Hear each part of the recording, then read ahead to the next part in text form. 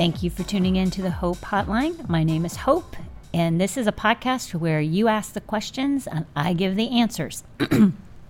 Most of them will be from a biblical perspective, and then some of them will just be my opinion, which I love to give my opinion because I think I'm right all the time.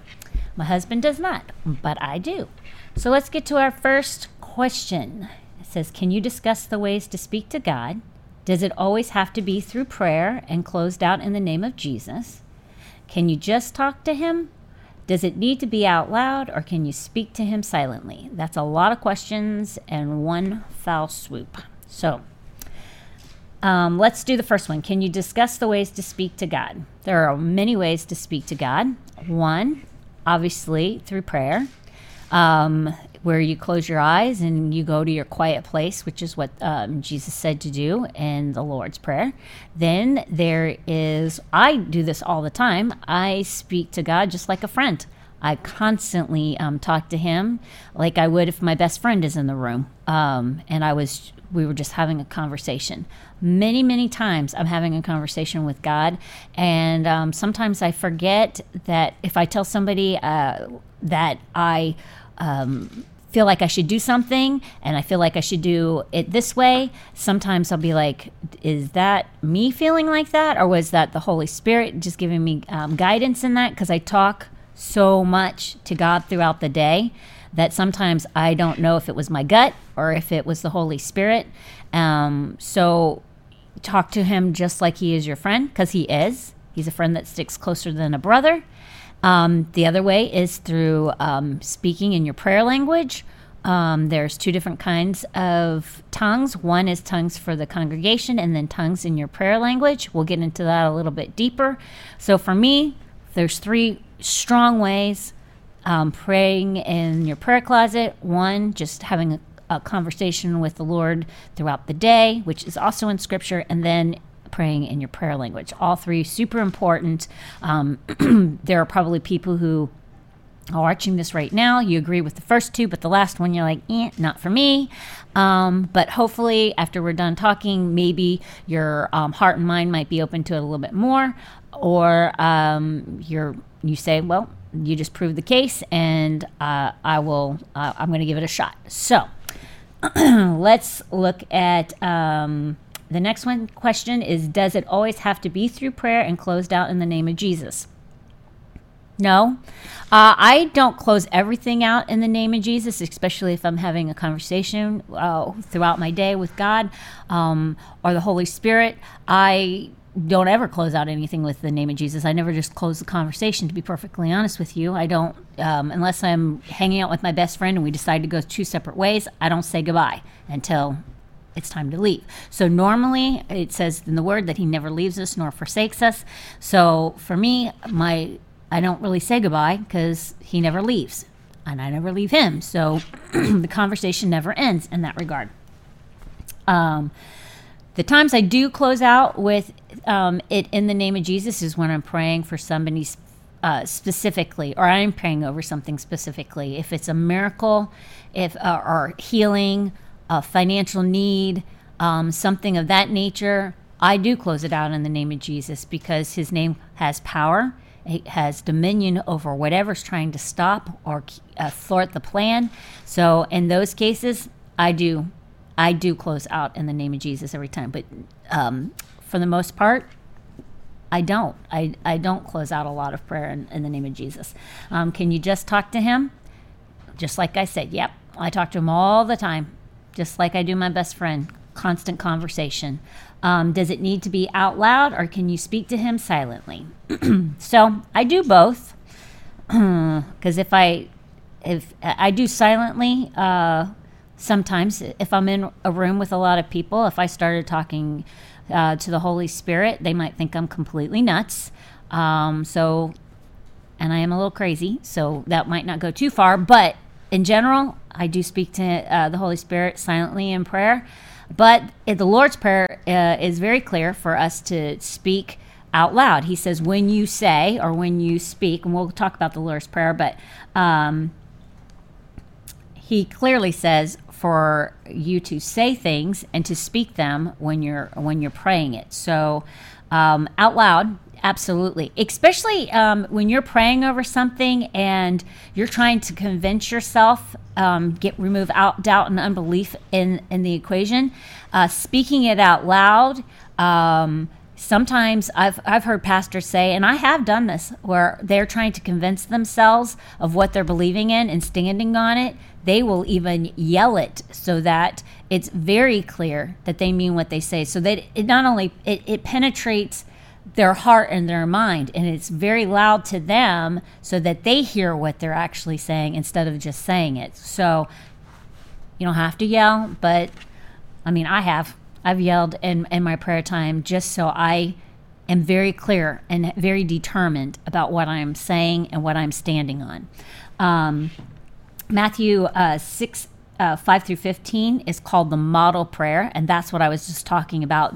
Jesus said, when you pray this, and that's where you would want to take Scripture and apply it, and you pray like this.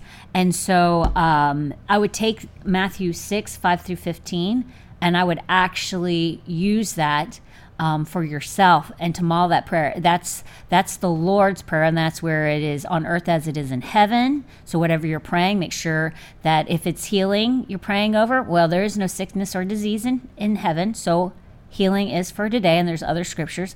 It says in that prayer to forgive those who have trespassed against you. Forgiveness is not an option. It is a mandate. You are to forgive those. You are to forgive people. So you follow that prayer, and it's a great guideline for you if you don't know how to pray. And then if you're a new believer, that might be the prayer you want to start with, and then you go off from that and you expound from there in your Christian walk. In 1 Thessalonians 5, 16 through 18, it says, pray without ceasing. Some people go, well, how in the world do you do that? I work all day. I work 8 to 10 hours a day. I come home. I work at home because I have children. So I'm never by myself. Pray without ceasing. How do you do that? Well, I would say to you, you use your imagination to have conversations in your head about people who've just irritated you, or you've gotten in an argument with somebody, and you sit there and you argue in your head of what you're going to say the next time you see them, if you see them. So you can pray. Instead of having conversations in your head about different things that might not or might happen, use that time to spend time in prayer and having a conversation with the Lord or the Holy Spirit versus having that conversation in your head with somebody that's imaginary anyway, that you're not really conversating with. It's a better use of your time. The less that you do the worldly way of philosophy, the more spiritually minded you'll become. For example, if you are mad at somebody and you are frustrated and you're talking to them in your head, and instead of that you were to pray, what happens is any anger, animosity, anything that's towards that person will cease to exist, because you've now made your mind up to go a spiritual route versus a worldly route. The imagination is not good. It's very clear that we are to steer clear of it unless it's of something that is spiritual. So unless you are having a spiritual thought, and don't go to the carnal. Stay away from it. Just keep yourself spiritually minded, and you'll do far better. And the only way to really do that is to make sure that you're praying. Pray without ceasing. Ephesians 6:18 says, pray in the Spirit. How do you do that? There you go. That's what we were talking about in tongues. How do you pray in the Spirit? If I would argue with somebody who says that tongues aren't for today, or I don't believe in tongues, well, my question to you is, how do you do Ephesians 6:18 then? How do you pray in the Spirit? If you don't believe in tongues, then how are you praying in the Spirit? What is your route to that? The odds are that you don't pray in the Spirit, because there's no other way to explain it. I'm going to give you some scripture. It says, praying always with all prayer and supplication in the Spirit. Supplication, Tom, my husband preaches on this all the time. What does supplication mean? Repetitive, over and over and over again. Pray always with all prayer and supplication in the Spirit, being watchful to this end with all perseverance and supplication for all the saints. There's that word again. If you don't get the result that you're looking for, supplicate. Pray in the Spirit and supplicate. There's something about praying in the Spirit. When you pray in the Spirit, in your own prayer language, in your own tongue, it says that the devil doesn't understand that.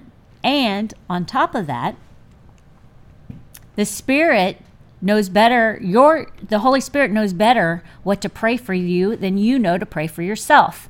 So I would say, when you pray in your prayer language, the Holy Spirit is praying on your behalf, and He is actually speaking on your behalf and explaining better what you need than what you know you need yourself. I'll be honest with you. I probably pray in my prayer language more than I pray in English. I get far better results with that.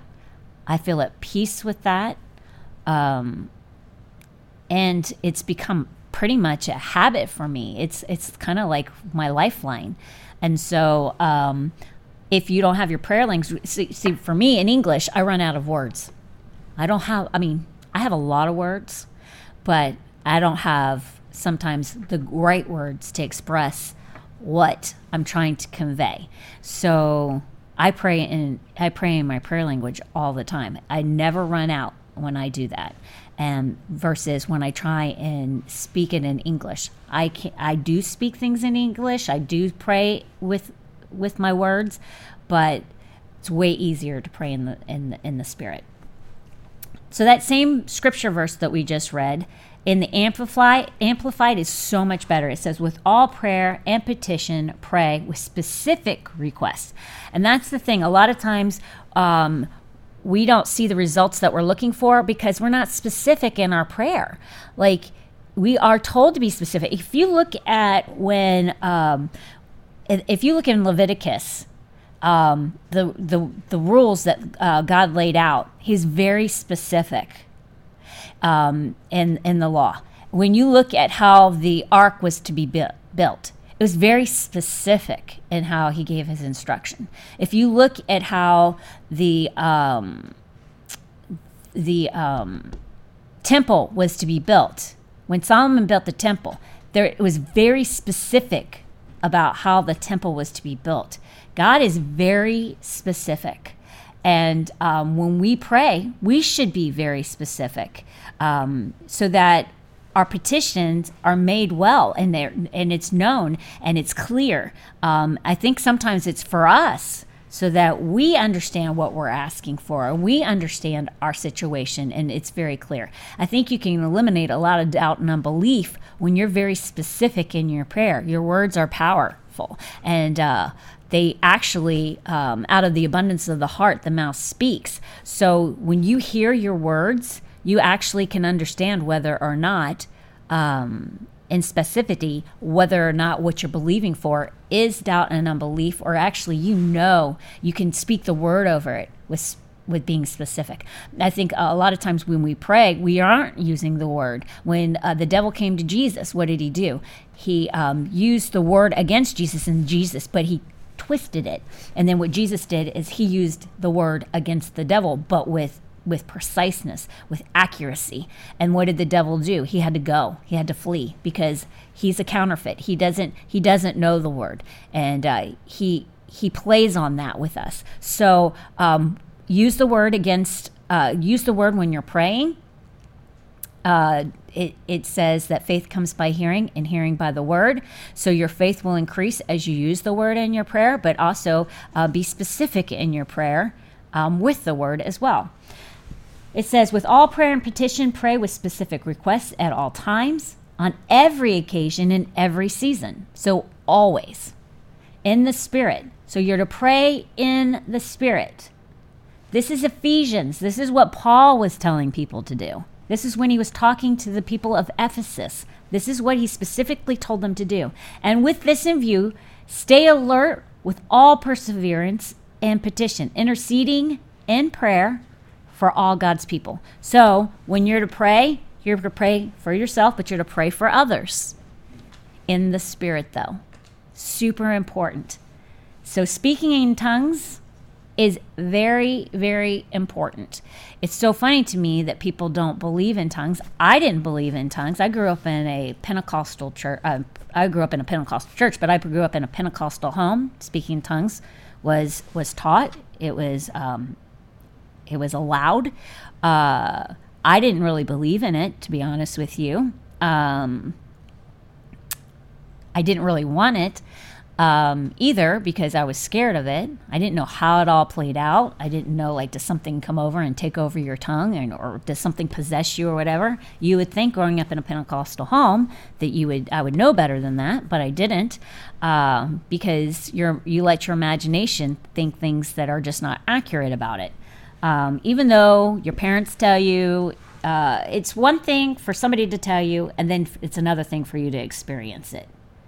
But I would strongly encourage you, if you do not believe in tongues, to be open to it, to study it out. Go to the book of Acts. Acts is very clear. And people will say, well, it's dead. It was for that time. But I'm going to show you in scripture where that's just not true. That's not accurate at all. And if you're willing to open your mind up to it not being true, some people are just so dogmatic. Some people are so stubborn. And stubborn is the sin of witchcraft. Don't be so stubborn that you're not willing to hear another side of something, so that your walk with God expounds and expands. Because being filled with the Holy Spirit and speaking in tongues, it will drastically change your life. It creates a boldness in you that is like none other. I've seen people who are Baptist who went and did not believe in tongues at all, got filled with tongues, and it radically changed their life. They went from not believing it at all, it actually happening to them, which was somewhat of a shock to them, and then them radically being changed in their Christian walk. My husband Tom, former Catholic, well, I mean, I say former, he was born in a Catholic home, knew nothing about tongues, got saved at an Assembly of God church here in town.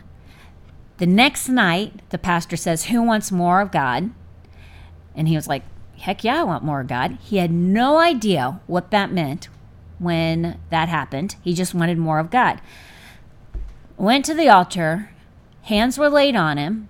He was like 298 pounds at this time. He was huge because he played college football. Huge guy. Could barely stand. Didn't know why he could barely stand. So people who do not believe in falling out or being falling in the Spirit, he knew nothing. He was Catholic. He didn't know about falling in the Spirit. He could barely stand, didn't understand why he could barely stand, had to grab hold of some people because he didn't want to fall, then began to speak in tongues. Like, he even said at that time, he said, if I knew, like, about tongues, I might have, like, made my mind not understand it and just totally said, no, that's not for me.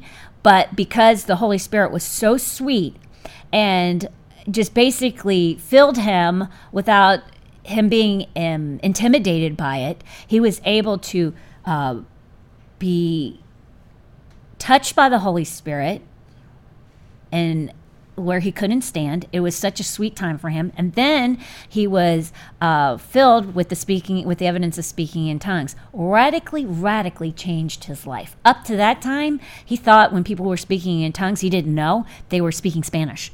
This is a guy who had taken Spanish all the way up to Spanish 4. You think you might know what Spanish sounds like after you've taken Spanish 4 years? I don't know. But for some reason, evidently he cheated his way through Spanish class or something, because he didn't even understand that they were speaking not in Spanish, but they were speaking in tongues. Little dingy. not that bright of a light bulb sometimes, I guess. I don't know, but I think that's pretty funny.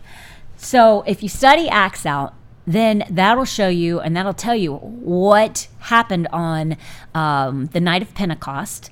It'll take you all the way through where tongues are for today. Then Paul, in each of in his not Gospels, but Paul in his different books talks about it as well, and that will help you to understand that Paul did it, that he wasn't there on the night of Pentecost, and he still spoke in tongues well after that had happened. So people who say it's not for today, they're inaccurate. But I will go into that with scripture as well.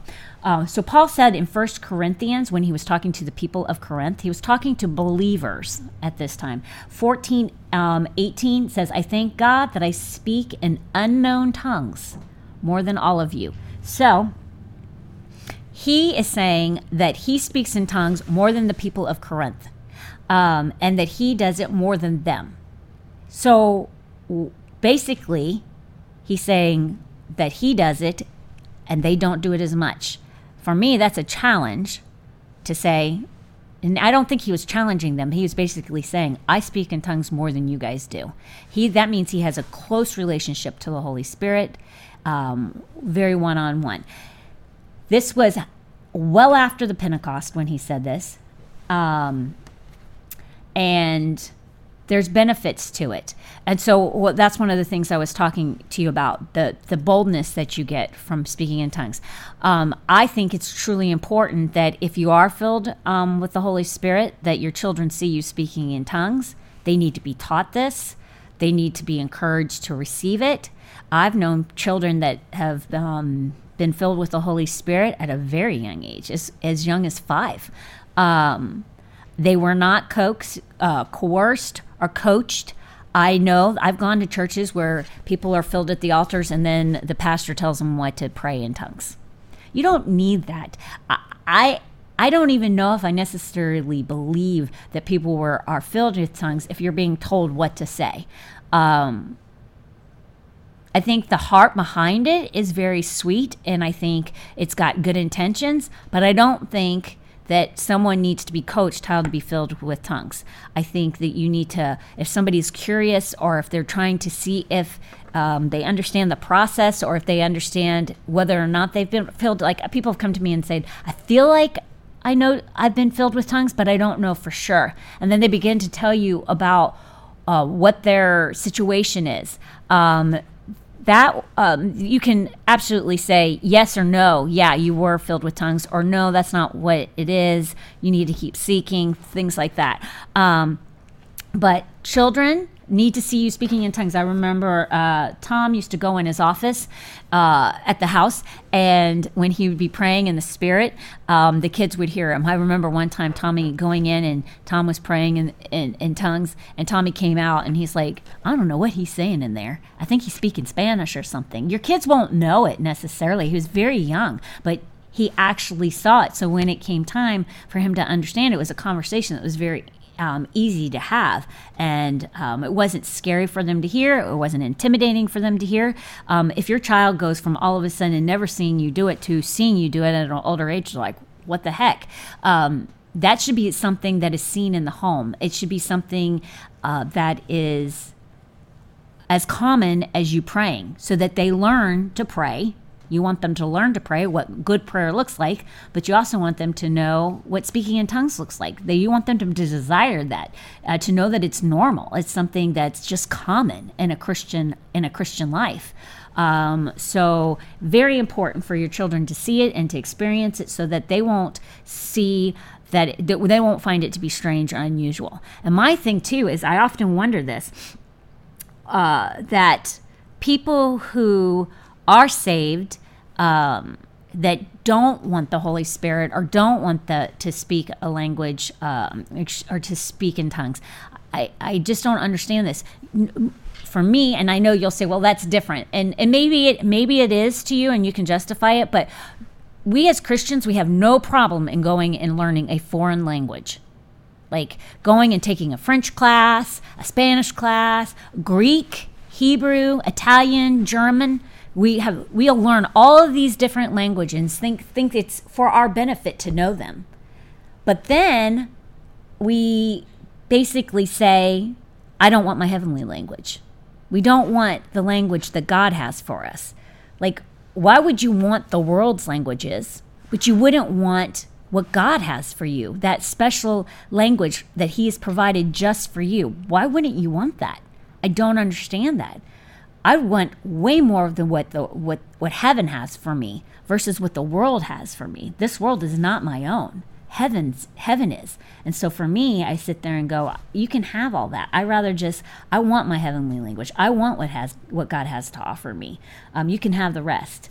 But I think what happens is people are afraid to receive what God has for them as far as speaking in tongues. I will tell you that a lot of people are embarrassed to say they have they speak in tongues, whether it be for the edification of the church or it's their own prayer language. A lot of times people are afraid to say, yeah, I speak in tongues, because they're concerned about what the world will think of them. It's an embarrassing thing because people think it's a farce, it's a fraud, it's fake, and they don't want to deal with that. So it's way easier to just look at it and go, yeah, that's weird. Well, you're missing out. And it's all because of being cowardly and not being willing to look at the scriptures in fullness.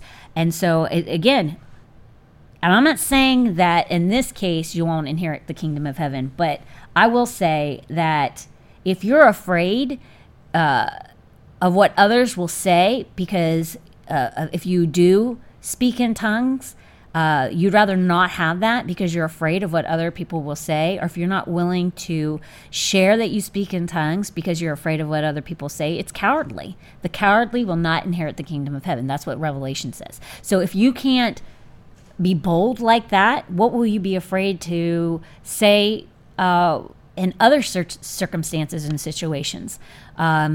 Will you be afraid to share salvation with others because you're afraid of their opinion of you and what they'll say? At some point, we're all going to have to stand up and profess and claim our Christianity and our faith. And if you're hiding it, you'll be held accountable for that. When we go to heaven, we are going to hold an account of the things that we said and did not say, and the things that we did and did not do while we were on this earth. And for me, I don't want the Lord to ever say to me, you missed out on that. You should have said that. You should have done that, because I was too afraid. So if that's you, be willing to look at yourself honestly and say, am I afraid? Is it because of fear that I don't speak in tongues, or I don't have the gift of prophecy, or I don't have the other gifts that God is willing to give to me, or that I don't win the lost? That I don't, when I walk into the Walmart and there's somebody that's sick and they need healing, that I'm not willing to go over to them and say, I have the answer for you. Let me share my faith, and then let me lay hands on you and help you to recover. So those things need to be evaluated, and then they need to be eradicated out of your life if it's because of fear or being afraid. Yeah, both of them are the same. Let's go on to question number 9. It said, question number 2, not 9. You'd be like, what the heck? Question number 2. It says, I've been watching, learning, and studying since I found Foundation Church during the pandemic. So you're watching the Hope Hotline. My husband pastors Foundation Church. If you don't have a good church to watch or to attend, I invite you to come to ours. If you're looking for a good church that preaches the gospel, I would strongly suggest you tune into ours on Sunday mornings at 10 a.m. It's Foundation Church. You can watch it on Facebook, blackrobetv.com, so you can tune into those and check us out. This question is in particular to somebody who watches my husband and the church service. And then my husband also has a podcast. It's the Tom Lipley podcast. We call it the TLP. It tells you the current events on what's going on in the world. It's a little bit different than mine. He's very passionate. Excellent podcast. Lots of people watch it. It'll keep you up to date on the current events and the real news, not the fake news that we get today.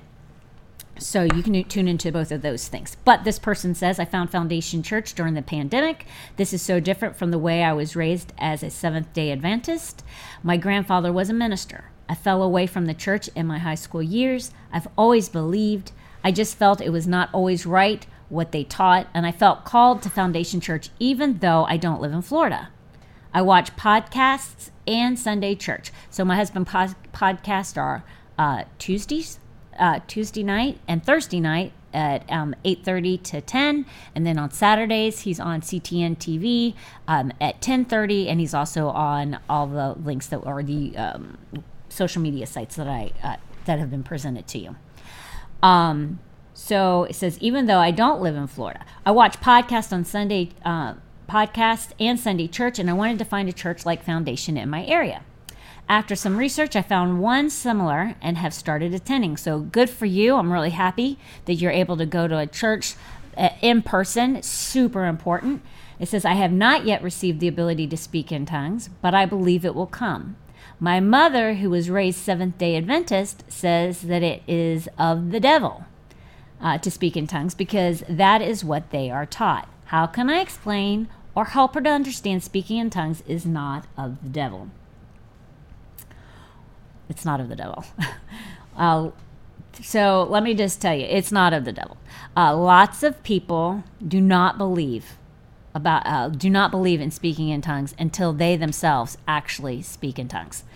Like I said, it's happened to a lot of people that I know that did not believe. To believe in it, I've had lots of Baptist friends who did not believe in speaking in tongues. I've even had people who grew up in the Episcopalian, the Methodist, Presbyterian. My husband was a Catholic. Speak in tongues. Sometimes it's happened to them very easily. It wasn't even something they were expecting. It's nothing that comes over and possesses your body, but it just happened. And then other people like me, I did not believe in it at all, even though I grew up in a Pentecostal home. And then once I did want it, I worked really hard because I had to come out of my mind and the misconceptions that I had created in my head, work through that, get in the Word, and then receive. Super simple. Super hard to get out of your head. Super simple to read the scriptures and to understand that it's real. And then just sitting down, taking the time, prayerfully receiving it. It's not that difficult. It's just, sometimes you just have to work through what you've created for yourself. So, in the previous question, I explained how my husband received it. For me, I literally did not want it. And then I went from wanting it. And like I said, I sat down, went through the scriptures, realized that, again, I was wrong in it. And then I sat down and one night at a prayer service at the church I was attending, and I said, I'm not getting out of this pew or getting off this pew until I receive the gift of tongues. And I prayed for probably an hour. And then all of a sudden, just in my head, what I heard in my head, I started to speak out of my mouth. And for some people, they receive their language quite quickly, and it's a whole lot of words. And for me, it was just repetitive syllables. And once I started to say the syllable, just like a child when it receives, when children speak, the first words they say normally are dada. I don't think that's by accident, to be honest with you. I think our Heavenly Father, He deserves all the glory for each and every single life that is put on this earth, and we should call Him out when we're first born. So for us to say Father as one of our first words, I don't think that's by accident. So like a child learns dada, mama, that's how my prayer language started out. I heard a couple syllables or a syllable. I basically had to be bold within myself and say, you know what, I'm going to just start saying this syllable. It's not something I've ever heard before or said before. It's never come into my mind before. And I said it, and then another one came, and then another one came, and then another one came.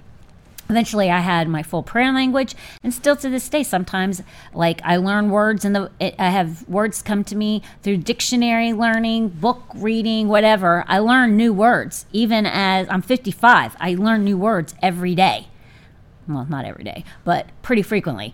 Well, so my prayer language has grown just like my vocabulary, my English vocabulary has grown as well. So that will happen.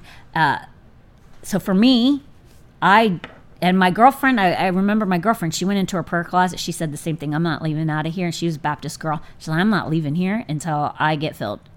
And that's exactly, she stayed in there for a while, and she just didn't come out until she got her prayer language. But again, I've known lots of people, they just prayed and boom, it just came for them. It's super easy and it was unexpected. So it can go either way. My daughter didn't believe in it.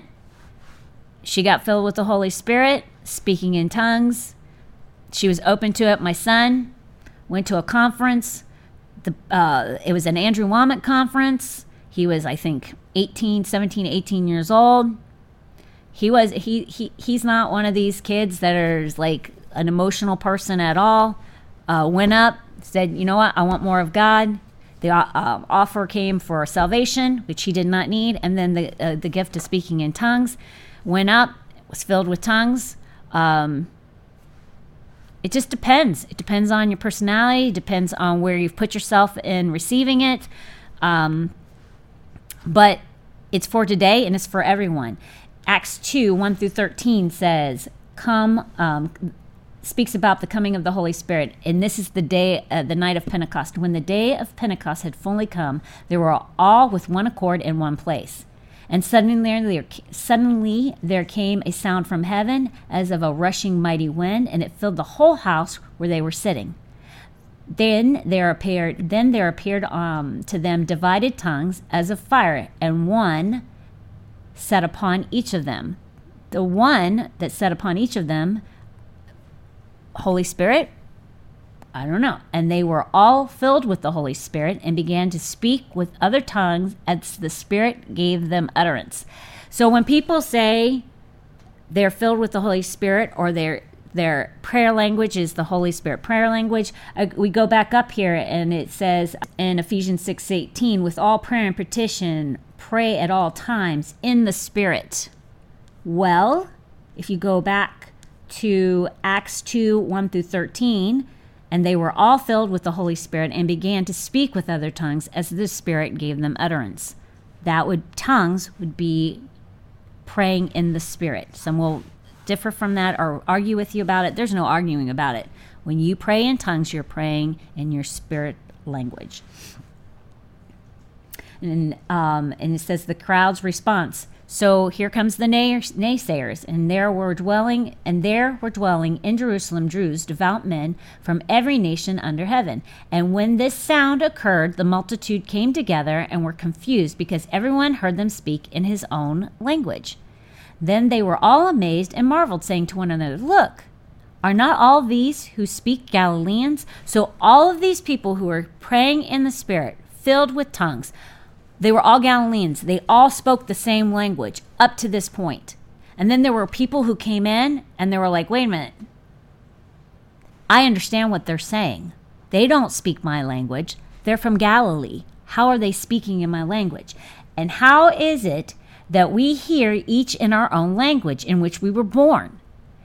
Parthians and Medes and Elamites, those dwelling in Mesopotamia, Judea and Cappadocia, Pontus and Asia, Phrygia and Phrygia, Egypt and the parts of Libya adjoining Cyrene, visitors from Rome, both Jews and proselytes, Cretians and Arabs. We hear them speaking in our own tongues the wonderful works of God. So when these people were speaking in tongues, they were speaking in all these different languages for all these people to be able to understand who were not speaking in tongues. And not only what they were saying, but what they were saying was important, because it says they were speaking in their own tongues the wonderful works of God.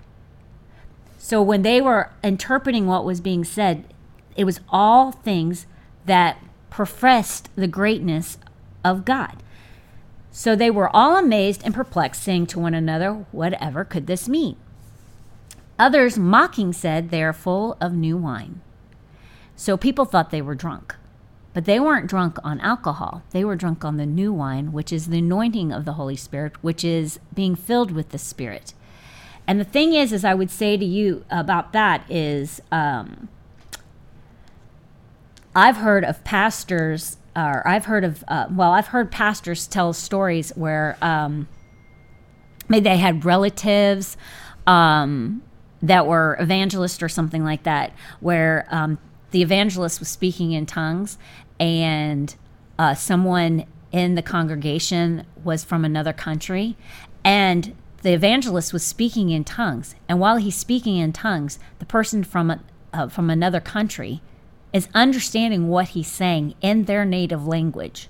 They understand what he's saying, even though he doesn't know he's speaking their native language, or he's speaking, let's say the person's from Italy. The evangelist doesn't know how to speak Italian, but there's an Italian in the congregation, and the congregation is understanding what he's saying in Italian. Does that make sense? Okay, so that's what was going on in the upper room at Pentecost. That was going on. People that didn't understand tongues and didn't know, that just goes to show you that people that were there, that may have spoken another language, it wasn't in their language, they didn't receive because they were mocking. They weren't open to understanding what was being spoken in tongues. So for them, they didn't understand what was being said. It sounded like gobbledygook to them. But to others who were open, they understood what was being said, and it seemed like it was in their own language. It might have been, or it might have been the Holy Spirit making it for them to understand, and it may have appeared that it was in their own language. Paul said, 1 Corinthians 14:18 says, I thank God that I speak in unknown tongues more than all of you, which is what we started out with. And the reason he said that after we've looked at all this is because of the power of speaking in tongues and the power of what it can do for people who are present, who might not be filled, but they might understand, and it's more profound for them. It's like when a healing or a miracle takes place. Jesus performed miracles because of the power that came with it, so that he could win the lost. Instead of just with wise and persuasive words, Paul says, I come with the Spirit's power that comes through tongues, that comes through healings, that comes through prophecy, things like that. We want power. So if you want power, be open to all that God has and the Holy Spirit has for you. Ephesians 16:18 says, pray in the Spirit, praying always with all prayer and supplication in the Spirit, being watchful to this end, with all perseverance and supplication for all saints. Always praying in the Spirit. So you're to pray in tongues all the time. I do. I pray all the times in tongues. It's way better than speaking or praying in English. The devil can't understand it, and that's one of the reasons why. And the Scripture says to do it. So that's why I do it. Now some say, well, that tongues was done away with. So I don't believe in it, and you shouldn't believe in it, and so that might be why your mother says it's of the devil or whatever. But 1 Corinthians 13:8-10 says, love never fails, but whether there are prophecies, they will fail. Whether there are tongues, they will cease.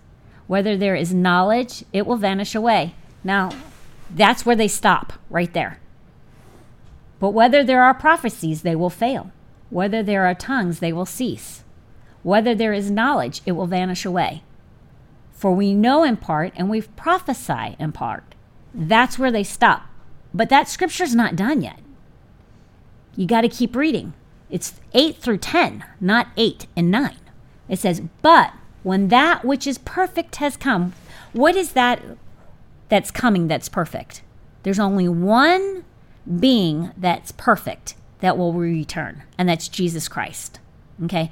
But when that which is perfect has come, then that which is in part will be done away with. Has Jesus returned? No, he has not. So, tongues, prophecy, anything that people say was for that time, even people say healing is done away with. Not true. They say healing was for biblical times or was for that time and that era. That's not true. If Jesus hasn't returned, which he has not, then tongues hasn't departed. It's still for today. You still can do it. It's still available to you. And the Holy Spirit wants each and every single one of us to have our own prayer language. Some people will say, well, it's not for everybody. No. The gift of tongues for the body of Christ is a gift. And it's not necessarily everyone will have that gift. But your heavenly prayer language is for every single person.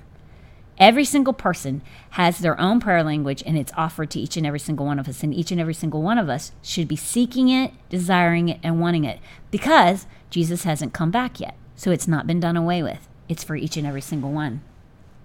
Each and every single one of us. So tongues like salvation is open to everyone. It's whether or not you're willing to receive it. Salvation's not pushed down anybody's throat. Jesus is a gentleman. The Holy Spirit is a gentleman. God is a gentleman. It's all choices. We're all given a choice. It's whether or not we want to receive it.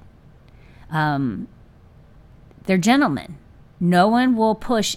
The Holy Spirit, God, and Jesus don't push themselves on us. They just stand and they wait. And it's up to us whether or not we say, come on in. We want all that you have for us. So I would strongly encourage you, don't listen to people. Listen to the word and go after it. I'm telling you 100% from personal experience. Once you receive the gift of tongues, it will radically change you. You will be bold as a lion. It will take you places that you never thought, spiritually speaking, in your prayer life. It's beyond what anything you could imagine. I encourage you to get it. Next question. I sing in a 70s and 80s classic rock band. I am torn as to whether I should quit it or not. I'm not sure who that is viewed by, or how, I'm not sure how that is viewed by our God. I do make money in the band, and I do tithe off of that money as well as my full-time day job. How can I know if I should quit? I've asked God to lead me to that decision, but nothing has transpired for me yet. Well, okay, people don't freak out on me, okay? Like, people freak out over rock music. It's ridiculous. I mean, I don't really listen to secular music, to be honest with you. I have, as a Christian, I've listened to secular music. But I don't think it's the world's worst thing for people to listen to it. It's not heaven and hell. It doesn't say in the Bible, if you do these things, and one of them is listen to non-Christian music, that you're going to hell. Do I think it's the wisest? No, because I think it plants seeds in your mind. I think that I don't think we're to think on things above. Do I think that secular music helps that? No, I don't. But I don't think that singing in a 70s, 80s rock band is a heaven and hell issue. And I don't think that it's something that is the worst thing ever. I just don't. I don't think it's a sin. I think it's one of those things that you need to work out your own salvation with fear and trembling. If you're feeling convicted, then I would check that out. If you're feeling convicted, again, that goes to working out your own salvation with fear and trembling. If you're feeling convicted, there's a reason why the Holy Spirit is making you feel convicted over it, if that's the case. And if that's the case, then you need to seriously think about whether or not you should do it, why that is. Maybe it's not so much the music. Maybe God wants to remove you out of that situation because he wants to use you in a way different way. Maybe you're maybe instead of being in a rock band, you're supposed to be on a worship team. Maybe your gifts and talents that he's provided for you should be used in a way better way for him. Everybody's got a gift that God's given them. Every single person. We're all called. It doesn't say only the special people are called. No, the word says everybody is called. I will say this. People are given talents, and whether they use them for him or not is up to them. There are people who are exceptionally smart, and they should be using their intellect for the Lord. Instead, they use it for the world. The thing is the word is clear. Our gifts and talents are irrevocable. So just because you don't use them for Him, it doesn't mean He's going to take them from you. If you look at these people who are very talented, musically speaking, they sing unbelievable. God gave them that voice for them to sing to Him, not to sing to the world, and to sing songs that do not. Yeah, thank you. That's a great word. They don't glorify Him. Instead, they're things that are inappropriate and they shouldn't be being sung about. They'll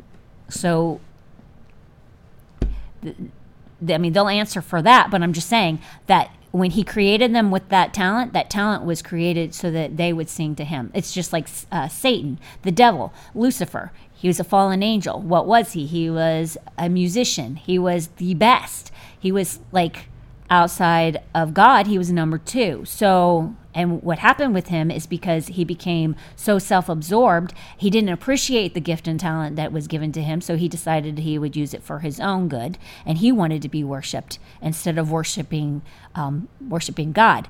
And that's what happens. People choose not to use the talents that God's given them, and they use it for the world. They use it for sin. They use it for to propagate more of what the devil has. But truly, that gift was strictly to be used to glorify God, just like when Lucifer was given the talent and he chose not to. The gift and talent is irrevocable. It's just like some people are great speakers. They choose to be a motivational speaker and tell people about how great they can become or how much money they can make if they sell things and all this other stuff. When really, God gave them that gift of speaking to be used for Him, to preach the gospel, to win the lost, to disciple believers. It's really up to you what you use that gift and talent for that God's designed you to have. So for me, like, you can stay in the rock band. I know that's probably, some people are like, click, turn me off. They don't agree with that. But where in the scriptures does it say that she won't or he won't go to heaven if they stay in this band? It doesn't. Is it the wisest thing? Is it the best thing? No. But until you feel like that's something you're not supposed to do, work out your own salvation with fear and trembling. But also, if you feel convicted, like I said, quit, create your own Christian band, or join a worship team and use your gifts and talents for Him. That's what I would do. And use the money that you make to win the lost. If you start your own Christian band, I mean, you never know where God will take you with that. And you can take the money that you make through the earnings of the band, and you're already paying the tithe and offering from the 70s rock band. You'll do the same thing with the Christian band. So that is a good thing. So that's it for the questions. Like I've said not 100 times. What podcast is this? Number 4. I will not close out a podcast without offering salvation to anyone and everyone that's watching. If you do not know Jesus as your Lord and Savior, I want to give you the opportunity, because there is no greater decision that you could possibly make while you're on this earth than to choose Him. He died so that you might have life and have it more abundantly. Why have less than you deserve? Jesus paid a great price on the cross. When He died on that cross, He paid the greatest price. He was a perfect being. He never did one sin. Yet He walked this earth, came from heaven to earth as a child or as a baby, and at the age of 30, He began to walk out ministry. At 33, He gave up His life so that you and I could have life and life more abundantly, as I've already said. When He died on that cross, He paid the price for 3 things. He paid the price for your salvation so that when you die, you could go to heaven and be with Him. 2, so that healing, He bore stripes on His back so that you could have healing, that if anything comes against you, sickness or disease, you're healed and you do not have to die of that sickness or disease.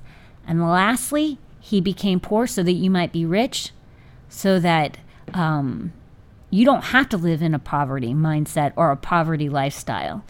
Those three things are yours, and they're ready for the taking. All you have to do is receive him as your Lord and Savior. So I would love to give you the opportunity to take that up today. And if you are interested or you're feeling it out, keep watching the podcast, and hopefully your heart and mind will be open. But for those of you who said, yeah, I'm ready to receive. Yeah, I want to get my life right. Some of you might have been saved, but you've walked away and you're like, you know what? I got to get back. I've been there. I got to get back. Life is just not the same. It's not even close to the same without having him in my life. I offered this opportunity to you today, and it's as simple as saying, pray this prayer with me. Lord, I ask you to come into my heart. I ask you to be my Lord and Savior.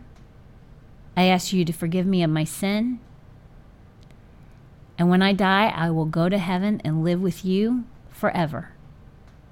In Jesus' name we pray. Amen. It's done. It's simple. You're golden. It's that easy.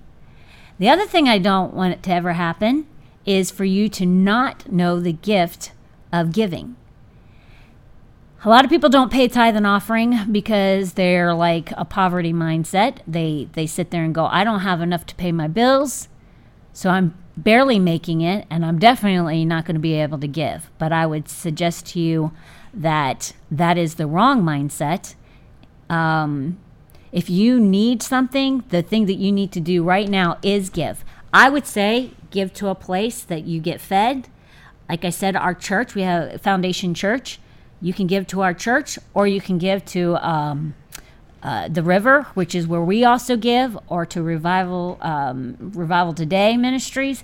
Give. When you give, make sure you're giving to a place that actually will use the money and are doing something for the Lord.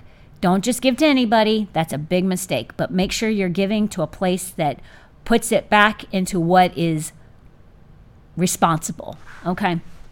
So what I'm going to tell you is this. I grew up in a faith-based home, like I've told you. My parents never were in debt, ever. It's not that we had a lot, but we had what we needed. It says that he'll meet every need, and we did. Every need was met. But I will tell you, there were times that because my parents paid tithe and offering, that there were things that miraculously just happened that should have never happened. The word is clear, but I will tell you that I've heard stories where people didn't have money that gave to their tithe and offering. They didn't have money to go out and buy groceries, but they had a box of cereal that never ran out. You'll say, no, that's not possible. That's crazy. I'm telling you, these people will die to this story that their box of cereal never ran out. But the Bible talks about where vats of oil never ran out. Things like that. So what God did back in biblical times, he'll still do today. But my parents love to tell the story about, we live in Florida. So our family lived in Lakeland, northern Lakeland, and my grandparents lived in Fort Myers. So we had gone to visit my grandparents, and we were headed back to Lakeland. My parents decided to go through a town called Arcadia. So you would take Fort Myers. Back at this time, we didn't have I-75 or anything like that. So you could go these different highways, still back roads and stuff like that, but they're not like the highway. So they decided to go through Arcadia. Arcadia had a really great burger joint, and we all loved it. So they stopped at the burger joint. We got to Arcadia, and the gas, our gas tank was on E. So my parents were like, we're going to have to find gas somewhere. So we'll just hit a gas station along the way home. Well, on the way home, no gas stations were open. So they couldn't get gas. We were already at E, and we weren't even like at E where you had another 30 miles. We were at E where you're on fumes and you shouldn't be able to go any longer. My parents prayed. And we made it from Arcadia, which Arcadia to northern let's see. Can somebody look up for me, Arcadia to Kathleen, which is right northern side of Lakeland. That's Polk County. If I were to guess, it is probably back in the day, Arcadia to there, it's probably 70 miles. It's an hour and 30 minutes. I knew it was pretty far. So we went on fumes. It's not possible. We went all the way from Arcadia to northern Lakeland. Kathleen is where our home was. So 70 miles on fumes. Guys, it's not possible. It doesn't happen. You give, and it'll be given to you, pressed down, shaken together, and pouring over. Our gas tank was on E, but miraculously, God made it so that we pulled into our driveway on fumes. We shouldn't have happened. But with God, all things are possible. So I strongly encourage you, if you don't give and you want to see the miraculous happen in your finances, I have had family members who have a certain amount of income. They still give and pay their offering, tithe and offering. They don't just give their tithe of 10%. They give an offering, and it's usually substantial because they give to missions and stuff. It should have made no sense that they made it through the whole year because they didn't make enough to even pay their offering. Not only did they have that, they had over an abundance from their wages. The numbers didn't add up. But again, it doesn't matter with God. He is miraculous. He will take your income and supernaturally multiply it for you. So, what I want you to do, if you're toying around with giving, what I want you to do is give to the 3 ministries that I told you. Either us, Revival Today out of Pittsburgh, PA, or I think it's Harrisburg, or The River out of Tampa. Give to one of those 3 ministries. Everybody that I've ever challenged within the first week has seen God do something. I'm not kidding you. They've either seen a pay raise, they've seen a promotion, they've seen a check come in the mail, they've gotten a new car, miraculous. I've never not seen somebody within the first week or so have a story that blew their mind. And it spurred them on because God says, test me in this. It's the only place that God says, test me is in giving. So I would tell you, give it a shot, see what happens. And if in 3 months you want to give up giving because it ain't working for you, so be it. But I bet you'll never stop giving after you see what God does with your finances by being obedient and just trusting and testing Him. Amen? I look forward to you coming. Let's see. Today is Friday. Have a great weekend. I look forward to seeing you next Wednesday for another hour. Have the time of your life, but make sure you're in church on Sunday. Find a good church or watch us live on Sunday morning, 10 a.m., Foundation Church. Have a great day. Real talk. Real talk.